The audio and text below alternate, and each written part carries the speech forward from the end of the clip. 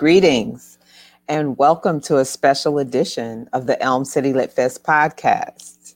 Elm City Lit Fest is a celebration of literature, literary arts, and literary artists of the African diaspora. This evening, we have partnered we're with one of our partners, People Get Ready Books, and we're excited to be with Dolores Williams and Lauren Anderson, the co-owners of People Get Ready Books. Hello, ladies. As well as, we're going to give a shout out to Just Us Books, Cheryl and Wade Hudson, who have been publishing Black books for a very long time. We're so grateful for them. And tonight we are featuring Marilyn Nelson. Marilyn Nelson is an author, translator of more than 20 books and chapbooks for adults and children. And she's critically acclaimed and a former poet laureate of Connecticut. And welcome, Marilyn. We're celebrating Marilyn's new book. We got our balloons. Thank you. Thank you. Thank you, everyone. Oh, let's see how big you can get it. The new book is called Papa's Free Day Party. Papa's Free Day Party. And today, of all days, we need to have a celebration of a book like this. There is history in this book, and we had history made today. I would be remiss if we did not recognize the verdict in the George Floyd case in Minneapolis. As we celebrate, we are relieved. We cannot sleep on it. We just cannot sleep on it. So with that said, we're here for the celebration of the book. Yay. And Marilyn, as an author, Marilyn's books are so, their poetry and are stories in and of themselves. And it's so heartwarming. Like poetry is song to me. So I'm going to hand it over to Lauren and Orgy to talk a little bit about over here. I'll jump in to just say it is like such an honor and a delight to be here with Ife of Elm City Lit Fest, with Marilyn, who we have loved and appreciated for so long, and with Just Us Books. People used to ask me if it was cool. I lived in Los Angeles for a while, and people would say, it must be amazing to have lived in a city where you you can see famous people out and about. And I always say, like, New Haven's pretty great for that, right? Like I managed to meet Michelle Alexander on the on the walk out in front of Atticus. I ran into Dwayne Betts in a restaurant here in New Haven. And probably the most wonderful literary meeting was meeting Marilyn, whose work I've known for so long. And what was really special about it is that she was here at People Get Ready. We have only been around for about just now a little bit over really a year. And it was such a delight to be able to lean over and say, I know you. You're Marilyn Nelson. And it's amazing to think that here we are celebrating another beautiful contribution from Marilyn, a children's book. Marilyn has written so many amazing things, A Wreath for Emmett Till, Carver, A Life in Poems, The Home Place. And now we have another, Lubaya's Quiet Roar, which is another recent children's book. And so it's just really special to have the opportunity to talk with her tonight about Papa's Free Day Party, which is based on a piece of her own family history. And so just to maybe get us started in conversation, Marilyn, it would be wonderful to just hear a little bit from you about sort of the life story of this book, like how it came into being, and why you decided to make it a story for children, I guess, in particular. Thank you. Let me first of all say thank you, Lauren. Thank you, Dolores. And thank you, Ife, for introducing me to People Get Ready Bookstore. You are the reason I found out about them, and it was a really great gift to my life. So I thank you for that. And I also would shout out to the Hudsons of Just Us Books, who have enabled me to make this long-time dream come true. This book is something I've been wanting to write and trying to write. Gosh, I don't know when it started, but I know actually one of my cousins in the winter sent me a copy of a typescript of an attempt to write this story. I sent it to him in the 60s, I think. And it was a story I wanted to write because I think it's just a terrific story, as so many family stories are. I love family histories, and this is one which I had inherited in little pieces. My mother never sat down and said, I'm going to now tell you the story of my father's life, and he was born at this time and this happened. It always came out in passing, like, oh, that reminds me of one time Papa said so-and-so. So I had these little pieces of story. One of them was about how the home place was burned down by night riders when my mother's father was a little boy and he was told to go north. And one of them was about how one time when my mother was a young girl, she wanted to make a pie for her father, but there was no sugar in the house, so she sweetened the pie with blackstrap molasses. And she said it was just inedible, but he ate it and said it was delicious. And that, for her, was an example of what a wonderful father he was. And then there were stories about the horse Prince, and there were stories about my grandmother having to leave her children at home on the farm with her husband when she went off to teach school.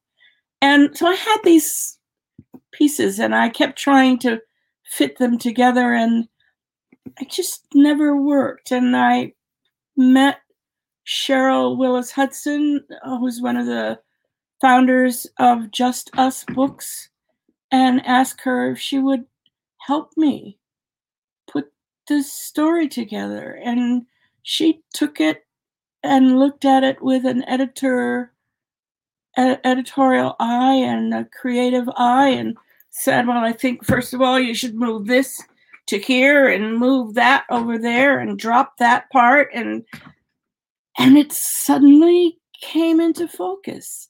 I'm so grateful to her for that. So that's the origin of the story. And the one piece that I wasn't able to fit in, which I always thought was kind of romantic ending.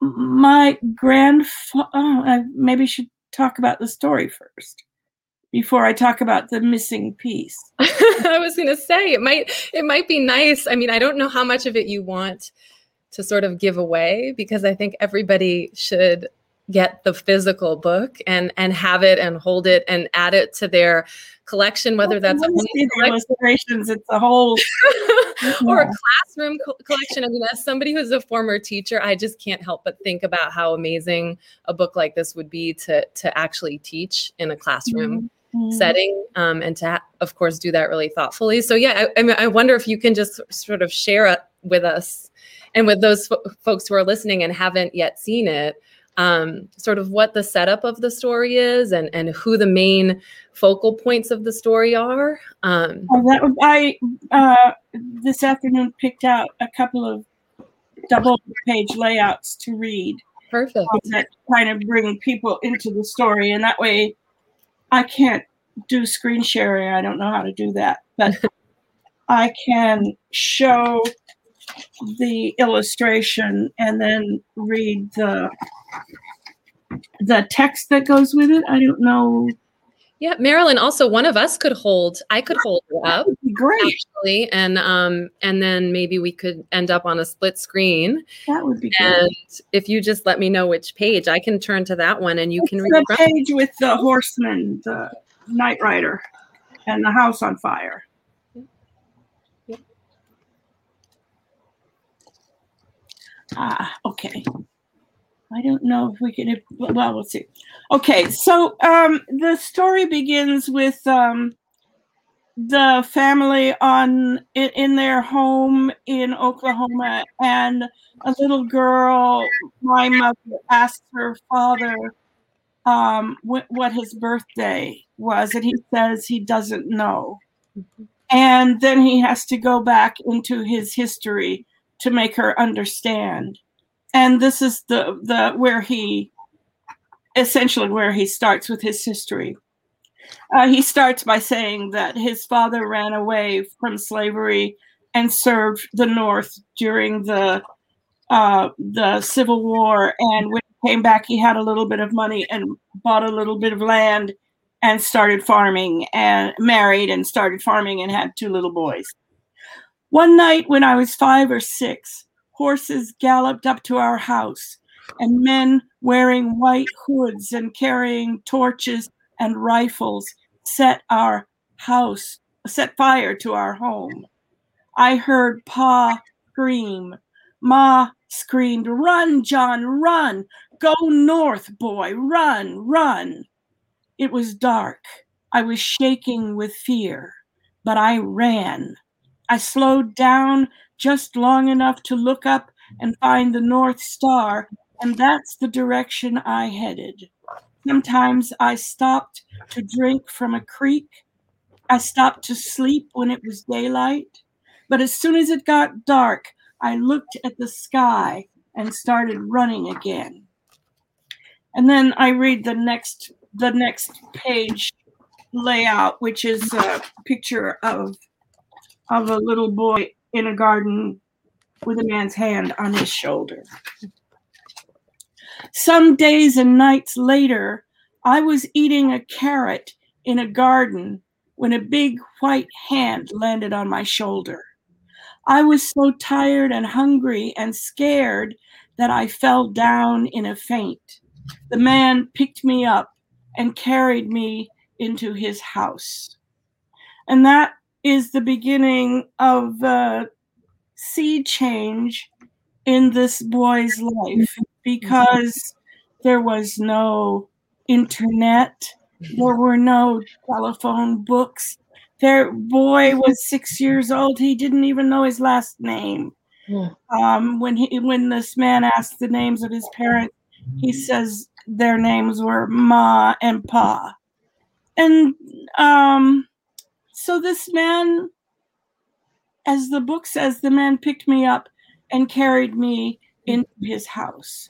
And so one of the first things I knew about my grandfather was that story, that the family house was burned down and that he was told to go north, and that he was taken in by this white couple, the Bryants, and raised by them. He spent the rest of his childhood and youth being raised beside this white couple's son, whose name was Cullen.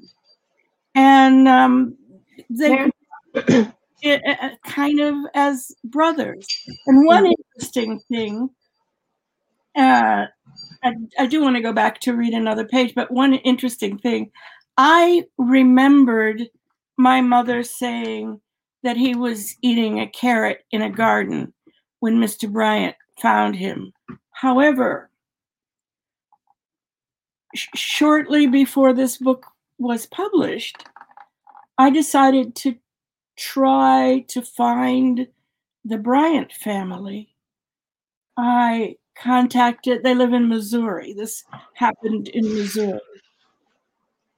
I contacted the Missouri State Historical Society and told them the story, and that I was looking for a family in this town with the last name of Bryant, and they found the family and gave me their names, and they sent me an obituary for someone in the family, and the obituary listed the children's names and the towns they lived in. So I wrote to them, and as soon as they heard from me, they sent me a copy of a letter my uncle, my mother's brother, had written to their father, telling him the story of my uncle was telling the story of his father's life. And he says in his letter that his father always said that he got to the banks of the Mississippi River, 5 or 6 years old, got to the banks of the Mississippi River and was standing there crying. And this white man said, "Where are your parents? What are your parents' names?" And he couldn't say. And he told them about the fire. And this man said, "Why don't you come home with me? I have a boy your age, and you can be playmates." So if I had known that part of the story, I would have told it differently. I had remembered it differently. So, yes. Marilyn, sorry to interrupt you, but I have to say, you remind me so much of my father. You're so much more than a poet and a writer. You're a genealogist, you're a historian, really. And when you were talking about getting pieces of the story from your mother, it just so reminded me of the Toni Morrison quote, "The pieces I am." You're gathering all these pieces and putting them together in the right order, you know? And I'm really grateful for the fact that you are sharing this story. I know that's already been said, but this is the kind of story that could just stay in a family. And instead of just allowing it to just stay in the family, you've allowed the public, you've allowed us into your family by sharing this story. And it's just such an important piece of history to share. And for me personally, I have to say it was very triggering to read it. Just because I think I'm like an empath. I'm very sensitive to energy. And the whole time I was thinking about this little boy. You know, this is your grandfather, but your grandfather was a child at some point. And we don't always think of our elders that way. And so it's just so important. Just when you read that first page with the man on the horse, or this being on a horse, if you want to call it a man, you can, but that wouldn't be my preference. The little boy, little John, he thinks it's a ghost. He doesn't even think in his child mind that this is something a human would be doing. And that to me is just so powerful. It kind of like, the story really drew me in a way that not many stories necessarily do. And so I just felt like the whole time I felt a sense of just real sadness for him, because as a kid, it was really hard for me to say goodbye. I did not like goodbyes at all. And your Papa, your grandfather, he had to say a lot of really abrupt goodbyes, you know, and what does that do to the spirit of a child, you know, and the fact that he was able to grow up and still have love and still create a legacy of love, which then brought us you, is just so amazing to me. And I am curious about how you felt about hearing this story for the first time. Like, how did it feel to you? Because to me, I was just like, how does a little boy run in the night following a star and survive? Mm. But you know, this is our history. I don't remember how I felt because I don't have any memory of the first time I heard the story, and it probably, you know, it came to me again in little pieces, in passing.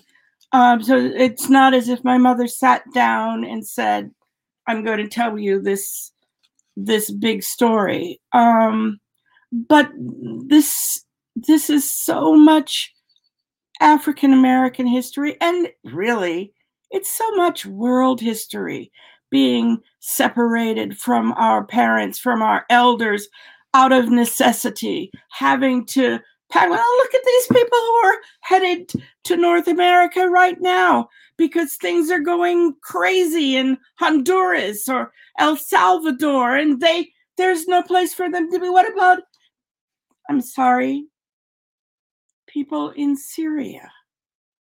I mean, I'm working now on a witness stones project for Old Lyme, and we're talking about people who were enslaved in Old Lyme, Connecticut 300 years ago. And, you know, it's happening. There is so much trauma in the world that children are living with. And I started to say, this is African American history. Our history is so full of trauma, but it's not just our history. There are histories everywhere you look that are so traumatizing it makes you wonder how people go on. And they do. And for most, sometimes the trauma kills the love. But sometimes, I think more often, that love is stronger than the trauma, that love survives, that there's always some little spark of it that's still there flickering, and it only needs to be, poetic metaphor, breathed on, like when you're starting a fire with two pieces of rock. You breathe on the spark, and it catches fire, and that's so much. I'm grateful for that, for the grace, for the humanity that Papa encountered along his journey, which really truly did bring us you, and brought you, into the world of your family and that legacy, the love that's there. But I am grateful for that grace and that humanity that he encountered, because it's just it changed the trajectory of his life at that moment. Absolutely. And that was powerful. Not just in that moment, but yes, for the rest of his life. The part I wasn't able to put in the story is that my grandfather had to leave the town he grew up in. He grew up in this little town in Missouri, and he got into disagreement, let's say, with some visiting stranger rednecks, and he was operating a ferry boat, and he threw them overboard. And he went back to his family, the Bryants, and told them what had happened, and they put him on a train with some farm animals and some money, and he went west. And he wound up in Boley, Oklahoma, where his life was completely different. But the piece I wasn't able to get in the story is that my mother said that he was always talking about Cull, the boy he grew up with, all of their adventures, funny things they had done together. And one of the stories in this book is about John and Cull. And he was always talking about Cull. And one evening, his wife said, "You're always talking about Cull. You've never written him a letter. Why don't you sit down and write him a letter and find out how he's doing?" And so he did this and mailed the letter. And some time later, he received a return letter from Cull's wife, who said, "Cull talked about you all the time and want you to know that he loved you. Really, you were brothers. And your letter just missed him. He got sick and died suddenly. And he died like 2 or 3 days before your letter arrived. He would have loved to hear from you, but it was too late." And that's a piece of the story for me too, that the the small thing that man did by taking home this little boy became a really lifelong friendship between the two little boys who grew up together. And I've just always, for me, the fact that the letter arrived too late is reminding me of sort of 1940s black and white romance. I'll meet you at the top of the Eiffel Tower, and the letter gets lost and it never arrives and they never see each other again. So that's always been that way for me.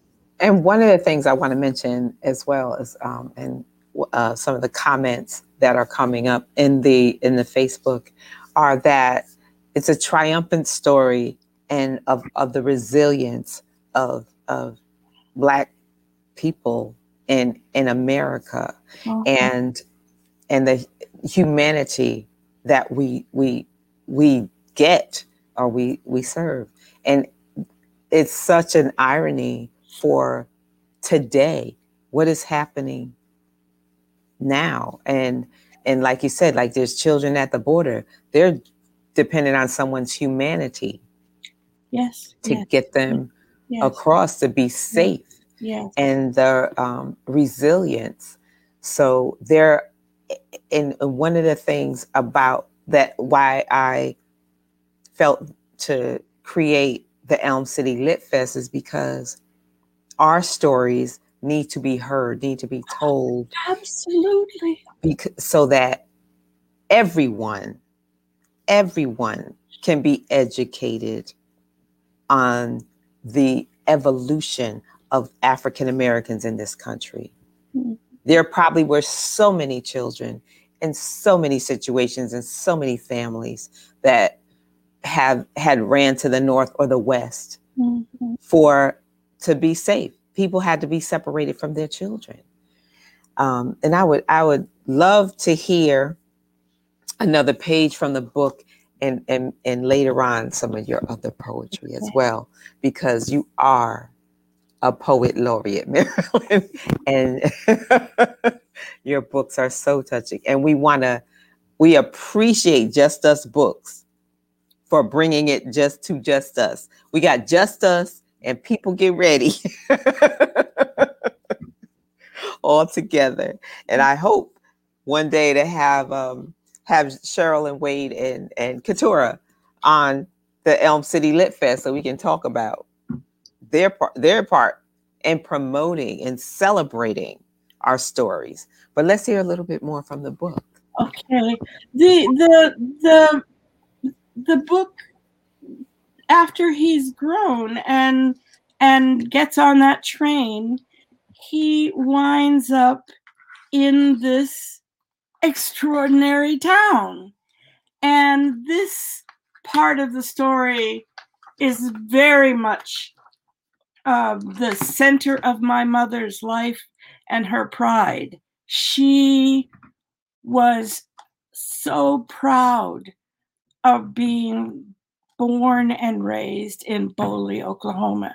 It was the first thing she said when she met people. Oh, somehow she worked it around to Boley, Oklahoma. And because of that, we met a lot of people who were from Boley or from other Black towns in Oklahoma. We lived in California for part of my youth, and there are a lot of Westerners out in California who left during the Depression, during the Dust Bowl. Okay, so I go back to the story. My train went west toward the new state of Oklahoma. There was a town in Oklahoma called Boley that I had heard things about that I could hardly believe. I had heard that Boley was a town of people who looked like me, people who were born in bondage, or like I was, born to people who had been freed. In Boley, they owned all the farms and businesses in and around town. When I got to Boley, I spent an hour walking up and down Pecan Street, just looking at the men and women of this miraculous, free Black town. Within a few days, I bought a piece of land to farm. I built a house. Then, for the first time in my life, I plowed my own land, grew my own crops, and slept under my own roof at night. I milked my cow every morning.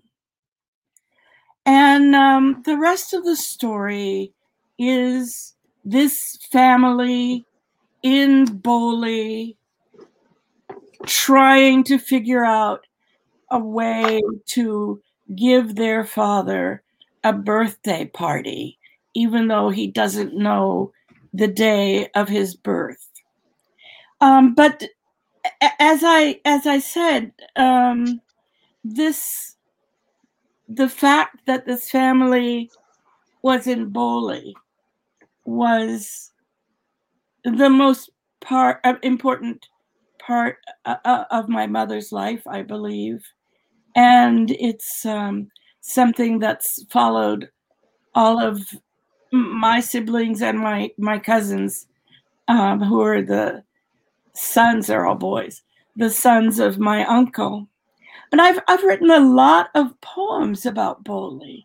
That's why I think that maybe instead of going back and reading more of this story, I could read a couple of poems that give you. You would love that. You, Boley. So it gives you a sense of what this is really a fabulous town. This is a book I wrote for my mother. It's called The Home Place. That's her picture on the cover. And it's about her family history. And not too many of the poems in this book are about Boley, because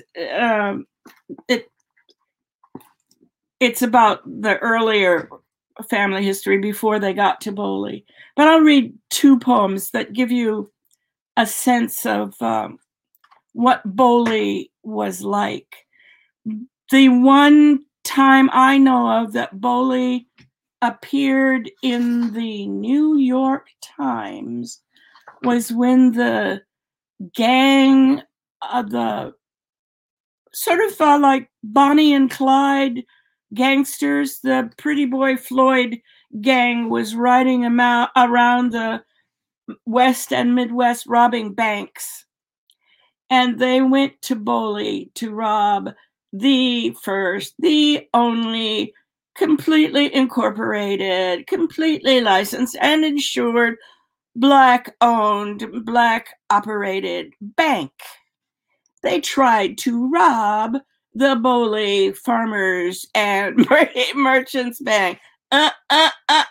Exactly. You do not rob our bank. They stood up to this gang and shot a couple of them. It was in the New York Times. Nobody had ever done that before. Okay. I love that you put that in the book. That is one of my favorite parts of the book, that you put the actual historical account. Yeah. It's beautiful. I didn't know anything about Boley. I knew Tulsa had been burned down. I didn't know that there was a Boley that thrived. and Yes, continue. that No, that's so important. Yes, yes, Dolores. It's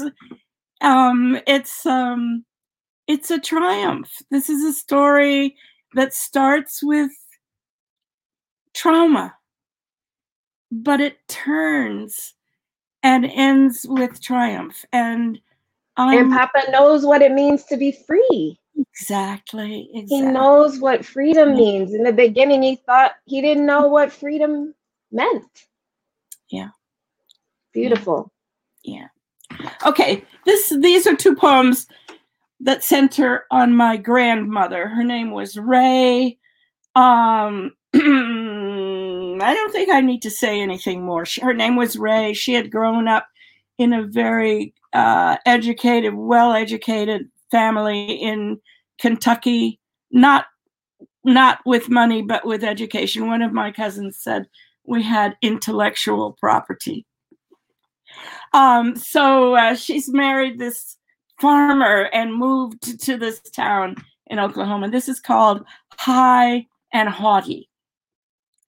Ray, almost a spinster, gave up her dreams of princes to marry a widowed farmer she'd refused as a proud, lanky girl. He was intelligent, kind, and who would be good enough? On her husband's farm near Boley, Oklahoma, she was surprised by love like a rainbow umbrella unfolding over their heads. New people arrived every week, having heard of an all-black town from an incredulous mouth or a Negro newspaper, having heard of her husband. See that big tree?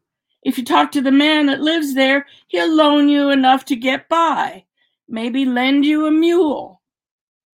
They weren't rich, but John would give away the drawers on his behind if Ray didn't stop him. John, think of the children. She loved John not because he'd made her his wife and the mother of two when she was well past 30.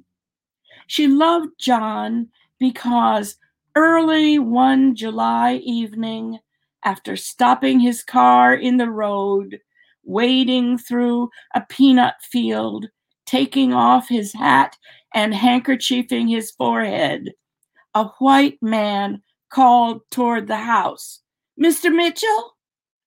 And Ray became, at long last, a queen.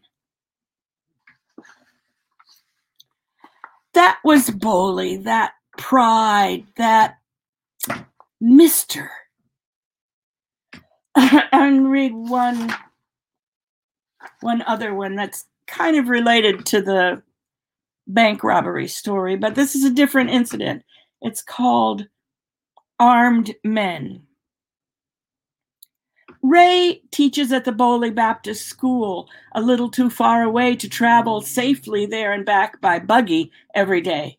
Some years she lets the children stay on the farm with their doting father, but this year they're towing the line at school, although keeping them here is a bother.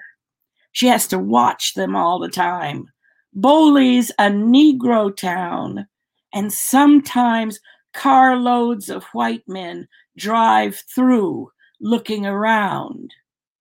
Today, for instance, as she'd held silk yard goods to her cheek and smiled at the extravagance, she'd heard the screen door creak and a young fair-haired white man had stalked in. His dismissing eyes had registered Mr. Oliver's store, first contemptuous, then surprised. Mr. Oliver said, "Good morning, sir. One moment, please. Miss Ray, you look Easter fine this morning. Can I cut that silk today?" The white man spat a bad name. Mr. Oliver prepared to fight. The white man promised to bring some friends and shoot up the town tonight. And now Ray's children expect her to let them go out and run through the twilit streets of Boley, where each window holds a loaded gun. So that's Boley. And before I stop talking about Boley, have to tell you that Boley has had a rodeo every year on Memorial Day weekend for something like 125 years. The first time they didn't have one was last year because of COVID. I have heard that they're planning to bring it back this year. I'd have to check. We went to this rodeo, my family and I, a couple of years ago. It was one of the high points of my life. It was so wonderful. And I keep writing about Boley, and one of the most recent things I've written is about the Boley rodeo. So, okay, enough of me.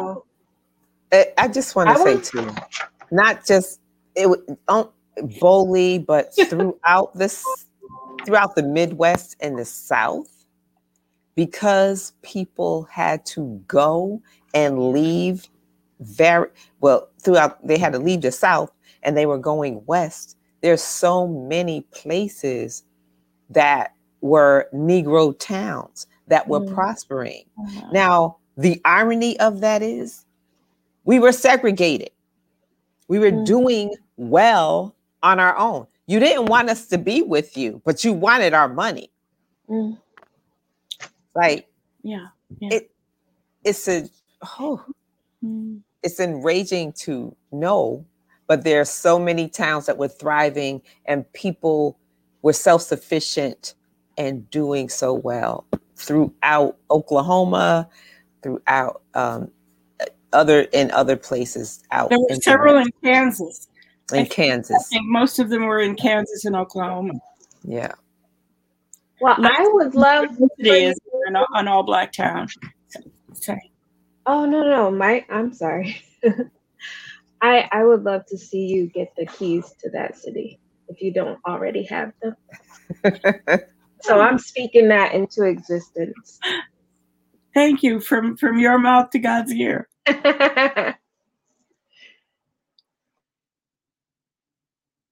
So on your I also would be remiss. We have to mention the illustrator. Yes. Wade Anthony Still. Oh my goodness. The illustrations are beautiful. Like some of them you just want a portrait of. So in your process of after you wrote the book, was there did he just took the story and wrote them, or did you see the pictures? How did that work? I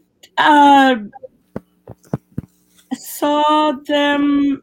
He did sort of drafts, and I was allowed to make suggestions, and he was gracious enough to accept some of my suggestions. I can't remember now. I can't remember now what things I suggested. I think there were things about hairstyles, for example, on the family, and I sent him a picture of a river ferry boat, so he could visualize that. The one that is completely his is the Knight Rider, this hooded Knight Rider on a horse, holding this flaming torch. That's a really powerful illustration, and he did it all in white scale.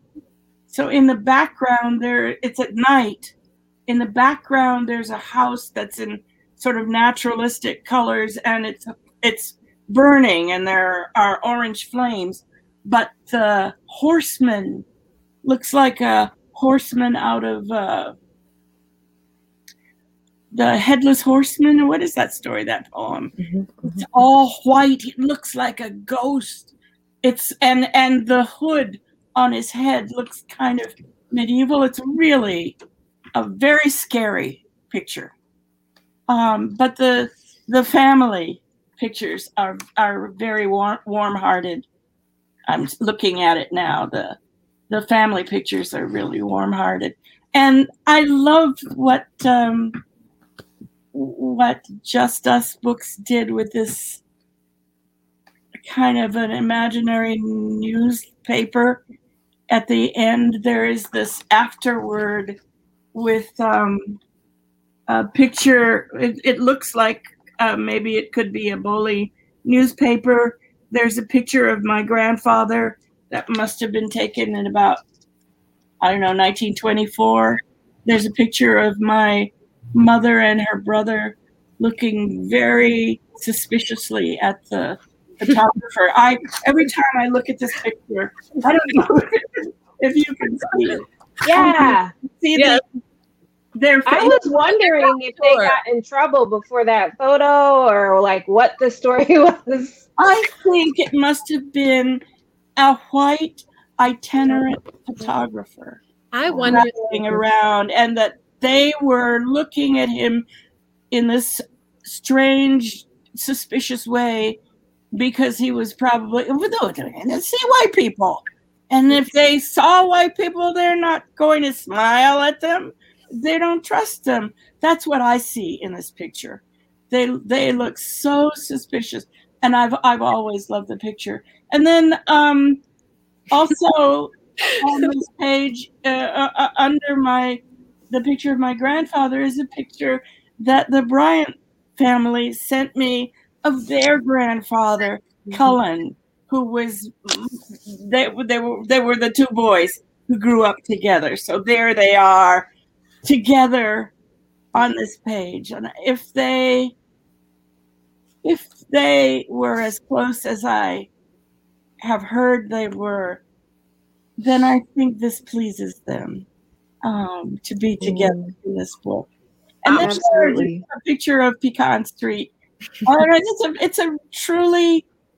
It's a book that appreciates history, that bows to history, that intends to be a true historical document, even though the story isn't 100% historical. It's written with respect for history.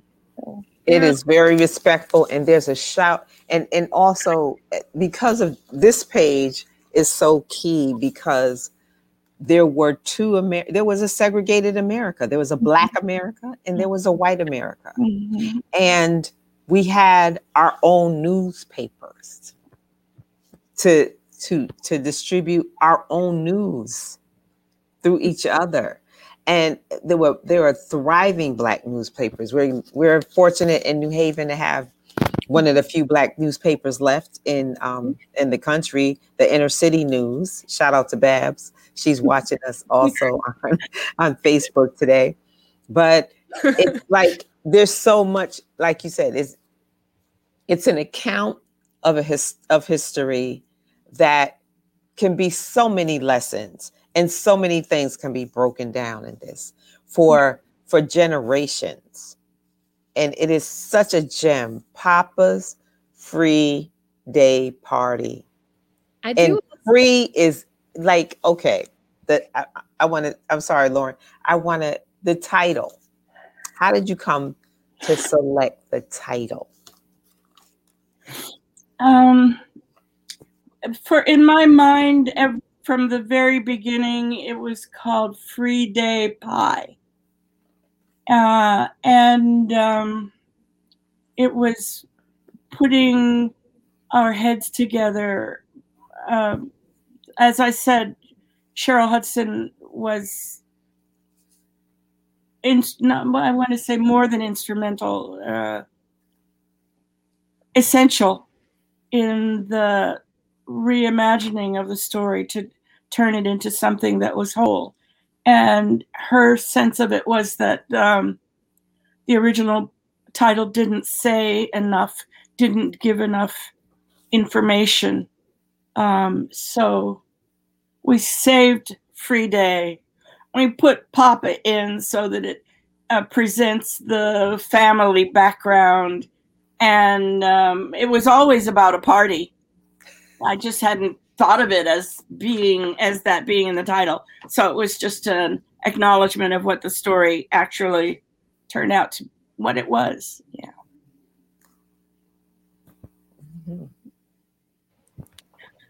I was just going to say quickly, I've lost a light, so forgive the darkness, but somebody had asked comments about signed copies, and I do want to say that, you know, Marilyn was kind enough to sign some, and I think this conversation is such a testament to the idea that children's books, like, we don't take them seriously at our peril and our loss, because, you know, even though a book, you know, for children is really for all of us, and it can be an incredibly important, like, vehicle just for generating and eliciting conversation. And I'm just so grateful, Marilyn, that you put the story in this form and with the historical content all together in this beautiful package with the help of your shepherd, Cheryl,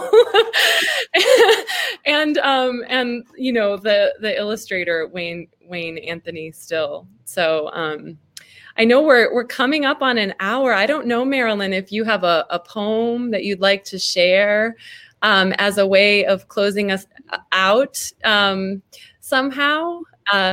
It is Poetry Month. And it is this incredibly meaningful day on multiple levels. And it looks like I love it. Yes, he's tired of waiting. That was even better. We just got a cameo appearance from the. What's his name? I know. Look at him. His name is Leah. Leah, sweetie, aren't you? Leah. I don't know that I have I have said that I've been working on these poems for the Witness Stones project. This is a project in which several towns I think they're all on the shore, are saying the names of people who were enslaved within their perimeters in the 18th and 19th centuries. And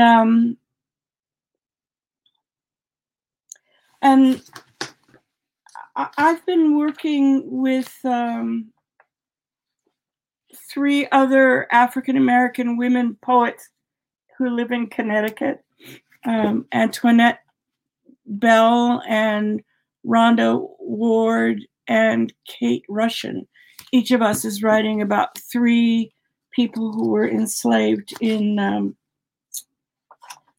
Old Lyme, and we're working with a really wonderful historian, Carolyn Wakeman, who is really giving us so much information, just really wonderful.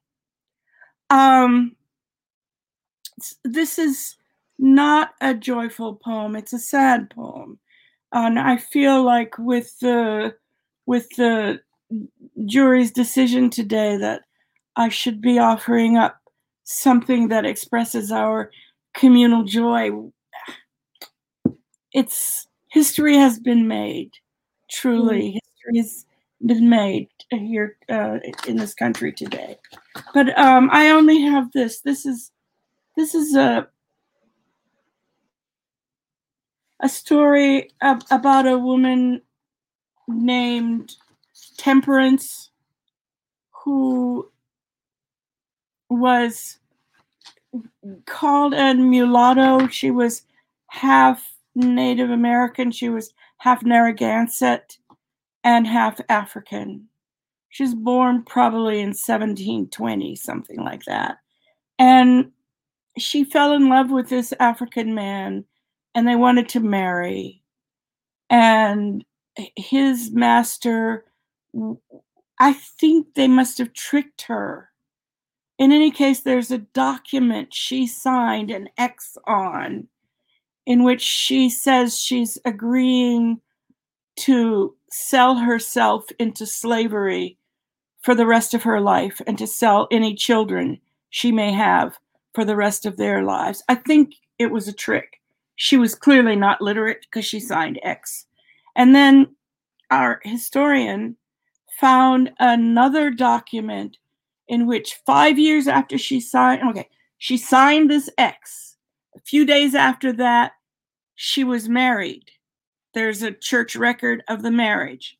5 years later, there is a court case in which she tried to bring a lawsuit against the man who was her master. She was suing him for wages. She apparently believed that she was working for him for money and that he was going to pay her. Turned out she couldn't sue him because she was female. Her husband would have had to make the lawsuit, but her husband was enslaved. So there she was in slavery for the rest of her life. 5 years later, I can only imagine what it must have been like for her to be living in the house of this man who had tricked her into selling her freedom and kept the truth from her for 5 years. I'm sure it must have been a difficult time for her. And she must not have hidden her rage. She had 4 children during this time, and that's where this poem picks up. She's 4 children. She's married to the love of her life, and they have been serving together in this household for 10 years. This is called Sorrow Food, and it starts with a quote from a South African writer, Bessie Head. I eat only sorrow food now. So this is in the voice of Temperance. Abaya helps me keep house. Zachary and Jordan help their daddy with the outside work, weeding, feeding the chickens. Our children are smart, well-mannered, and obedient, with sweet smiles and mostly clean fingernails. Oxford and I are proud and heartbroken. Our miracles surrendered to this world. Our children forced to live on sorrow food. Should I have bowed and said, Master, with gentle eyes? Should I never have glared into his face? We've shared this household like a family of wolverines and white-tailed deer, the ferocious and the ever-eaten. Monto is generous. Though the great wheel sometimes seems to wobble, Monto is good. But must we serve forever, hiding rage? 10 years, 4 babies born upstairs, the moons of making home for our joined families, of cooking, cleaning, washing, nursing the sick, of scrubbing booties for 9 babies in all. How shall I look in the face of Richard Lord, who just called me and Oxford in and said, this man has bought you 2 and your baby. We'll keep the other 3. Go get your things.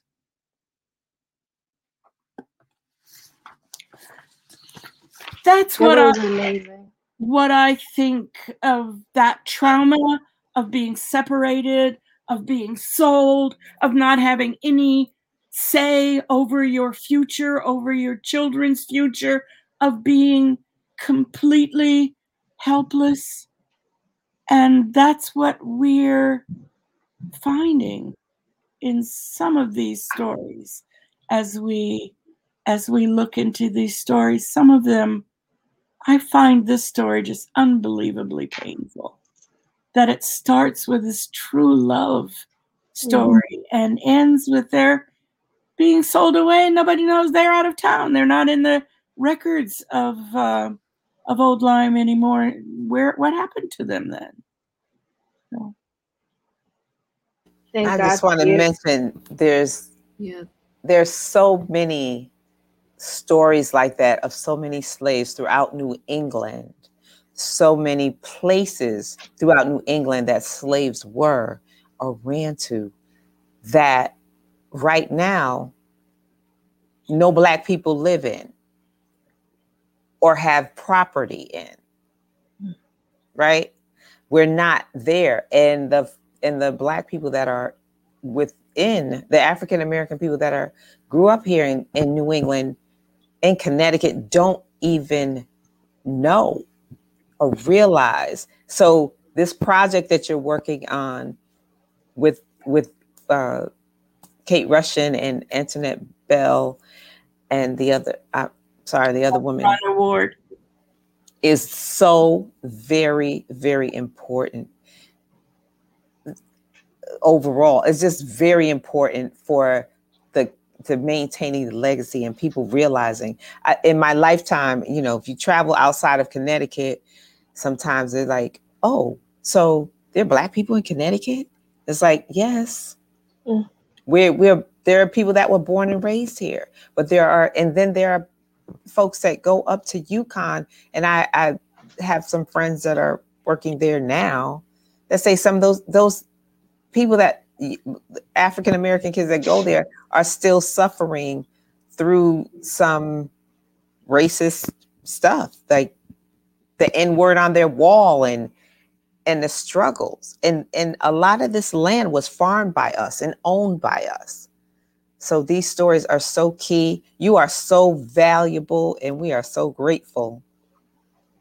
I know PGR is grateful. My PGR partners. Absolutely. Absolutely. And it's people get ready for a reason. We're getting ready to help amplify the stories, Marilyn, that you are working with your colleagues to uncover and lay bare for all of us to learn from. And so we're just so happy to play a very small role in that. And thank you. Thank you so much for joining us and letting us celebrate with you. Thank you for celebrating with me. This beautiful new book.